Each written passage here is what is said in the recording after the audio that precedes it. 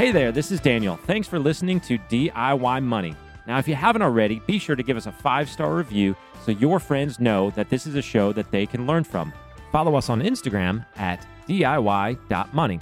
Now, enjoy this episode.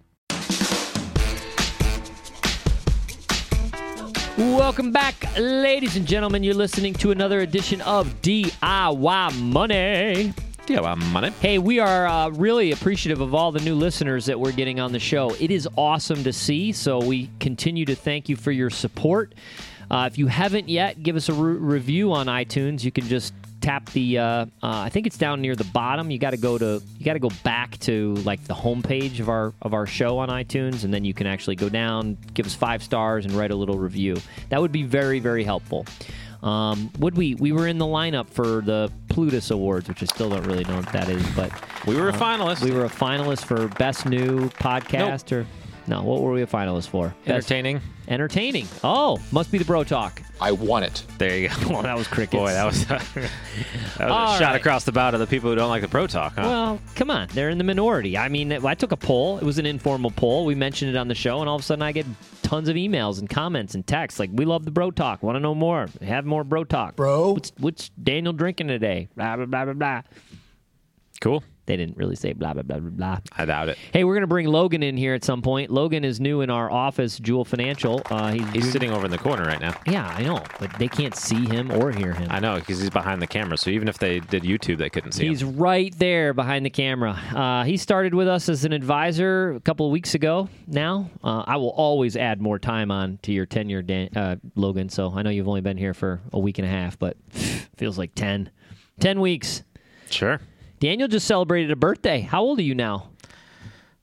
37? Don't give me that. I don't know. You You're kind of like have to calculate. 75. Come on. 37. Yeah. 30. How do you feel? 37.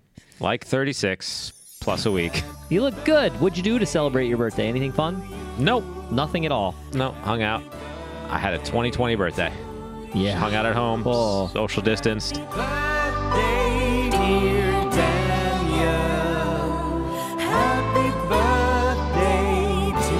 Well, happy birthday, Daniel. Cheers. Cheers to you. At 37 years old. That's fantastic. All right, let's get right into it. We've got a question from who today? I know they're from Kentucky, but what's the This name? one's from David. David in Fellow Kentucky. Mm-hmm. What'd you call him? Fellow Kentuckian. Seriously? It's not a Kentuckian? Is it? I don't think it's a Kentuckian. I'm not a native, so It's not a Kentuckian. I mess up most of the things. It's not like Kentucky Fried Chicken. Oh, my God. That's awesome. All right, David. I don't know. I'm from Chicago. Kentuckian. Chicagoan. All right, let's hear from our fellow Kentuckian. David, what do you got? Hello, this is David in Kentucky, and I have a question pertaining to expense ratios and mutual funds compared to the rate of returns of different funds. Currently, I can invest in a Roth 401k, and I have several options between Vanguard, Fidelity.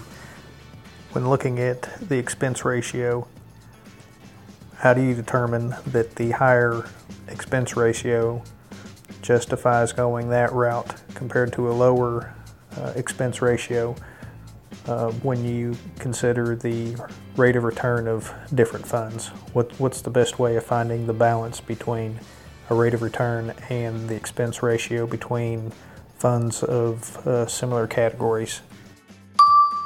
All right, great question. That is packed with goodness that we can expound upon from our wisdom. Let's start with you. Go, Daniel.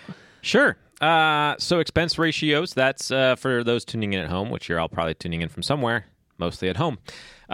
Expense ratios are what you pay for the company/managers who operate the fund. So you'll see that as a hopefully 0 point something percent net expense ratio. Net expense ratio is after any discounts and so forth on the fund. So you might see that that's greater than 1%. If that is the case, if you're paying greater than 1% on a mutual fund that you own, the question that you probably need to ask is, why are you paying more than 1% on that, et cetera? Because there are generally options available under 1%. So you should have a good reason for paying more than that. So expense ratios versus returns and analyzing funds. What I want you to do when you want to sort of compare two funds is go somewhere like Morningstar. Morningstar.com is a great option. Or if you have a broker, they probably have a research tab, or it's research at Schwab. I don't know what it would be at Fidelity, but it's something along the lines of research. And then there's mutual funds and stocks and so forth. You go to the mutual fund tab under research or the like, and you sort of look at their fund offerings.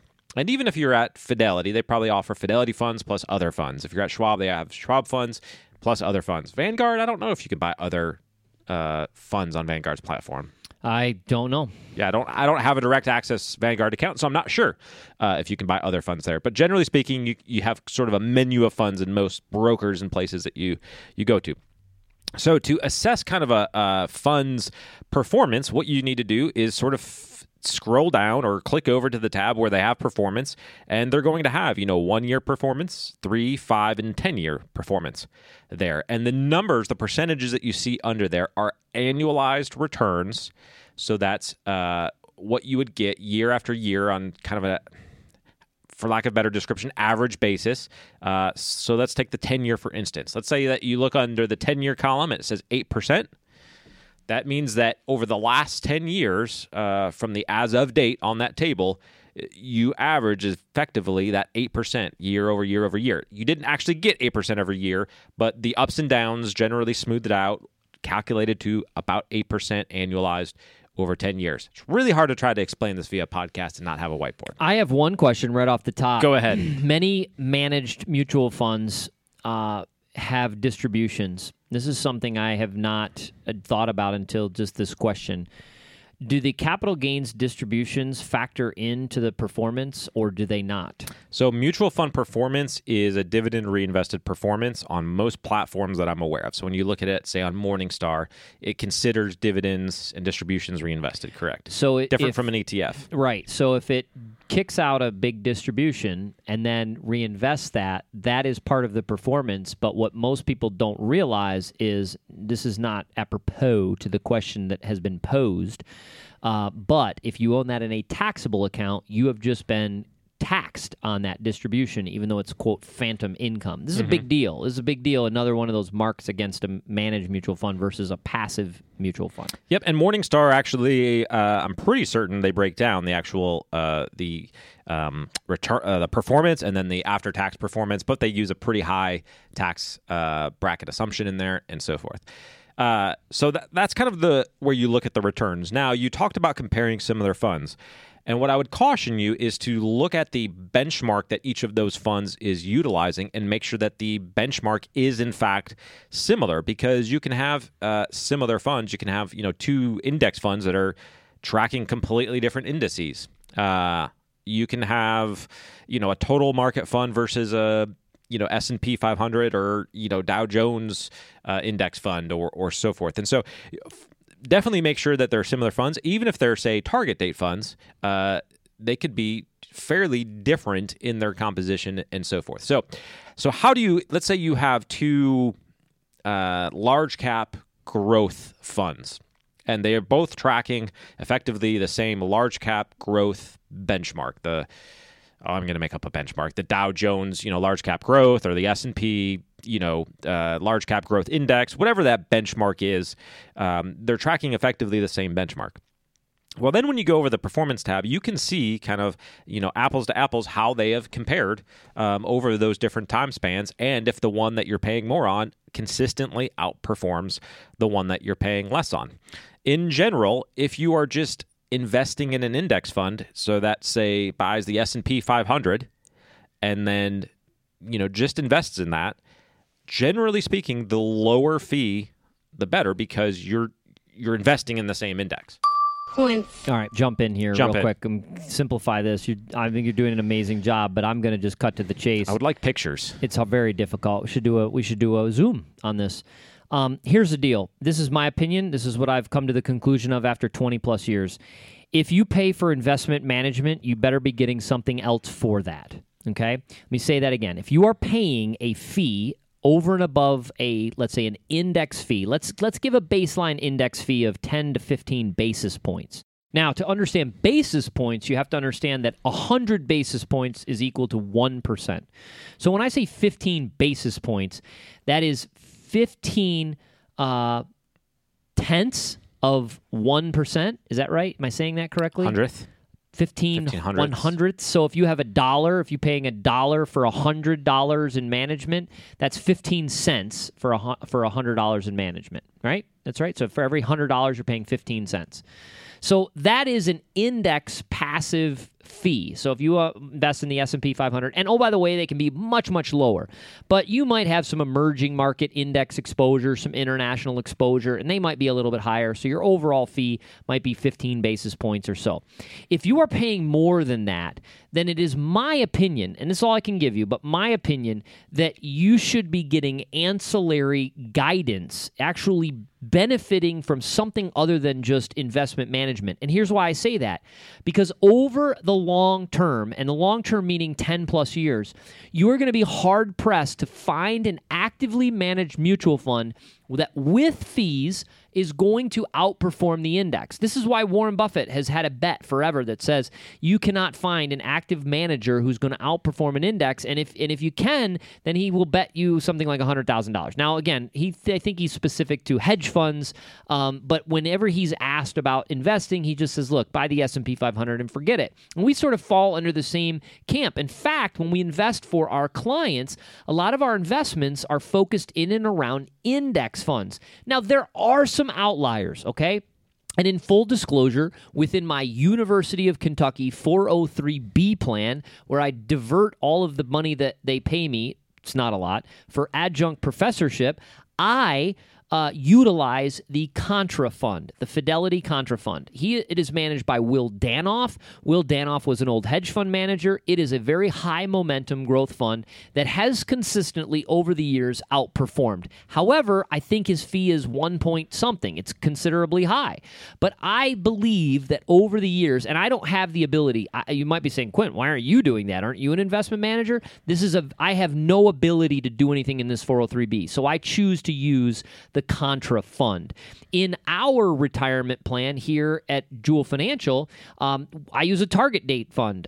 I think I just use the S&P. I can't remember. Doesn't matter. I use an index fund. I just set it and forget it and don't worry about it. And I'm not going to be searching for, somebody to, outperform just a little bit and get that extra fee. What I want to make sure of is that if I'm going to get exposure to the market, then I'm going to get exposure to the market and control fees. There's not a lot you can control in this industry. You can try to control your taxes. That's a biggie. You can definitely control the fees. That's huge.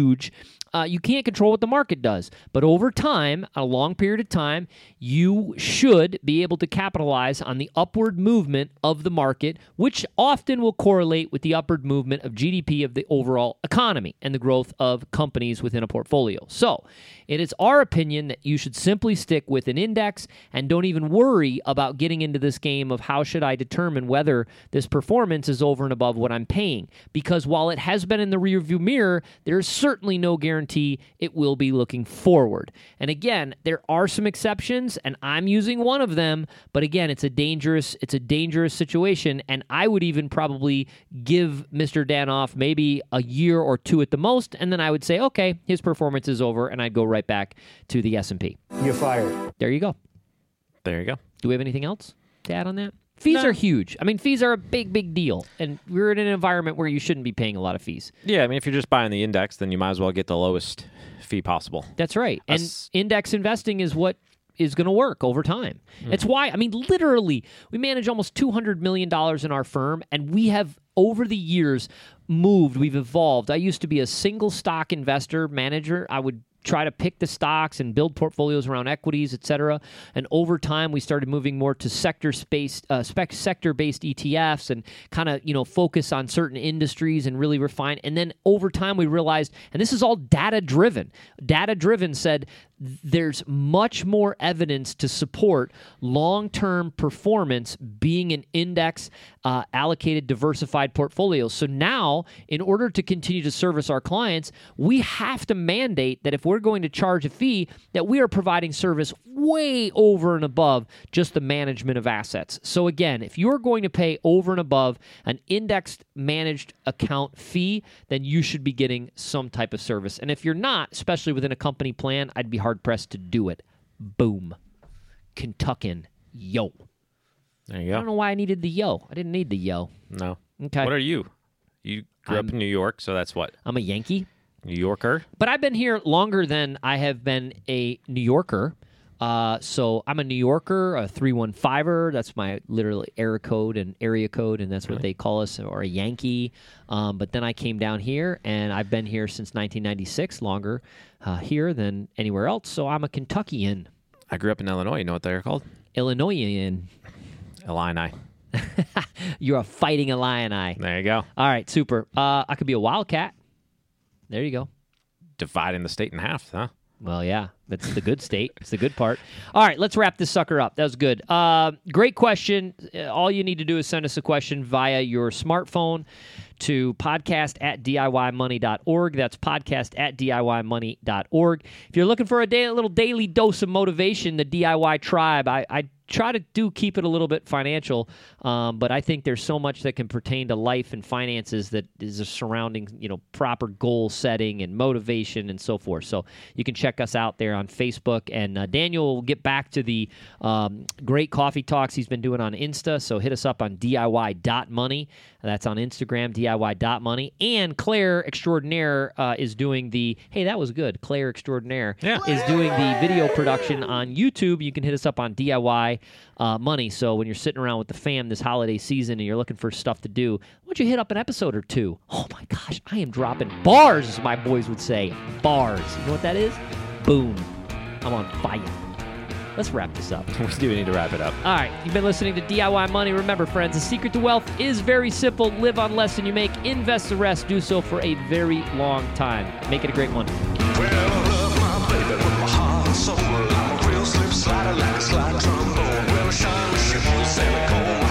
Thanks for listening to this episode of the show. If you want content delivered to you regularly, be sure to follow us on Instagram @DIY.money. And if you want your question aired on the show, be sure to send that to us, and you'll get a $25 Amazon gift card. This show is for entertainment and educational purposes only and is not intended as personal financial advice. Before making any financial decision, please do your homework and consult a financial advisor as needed.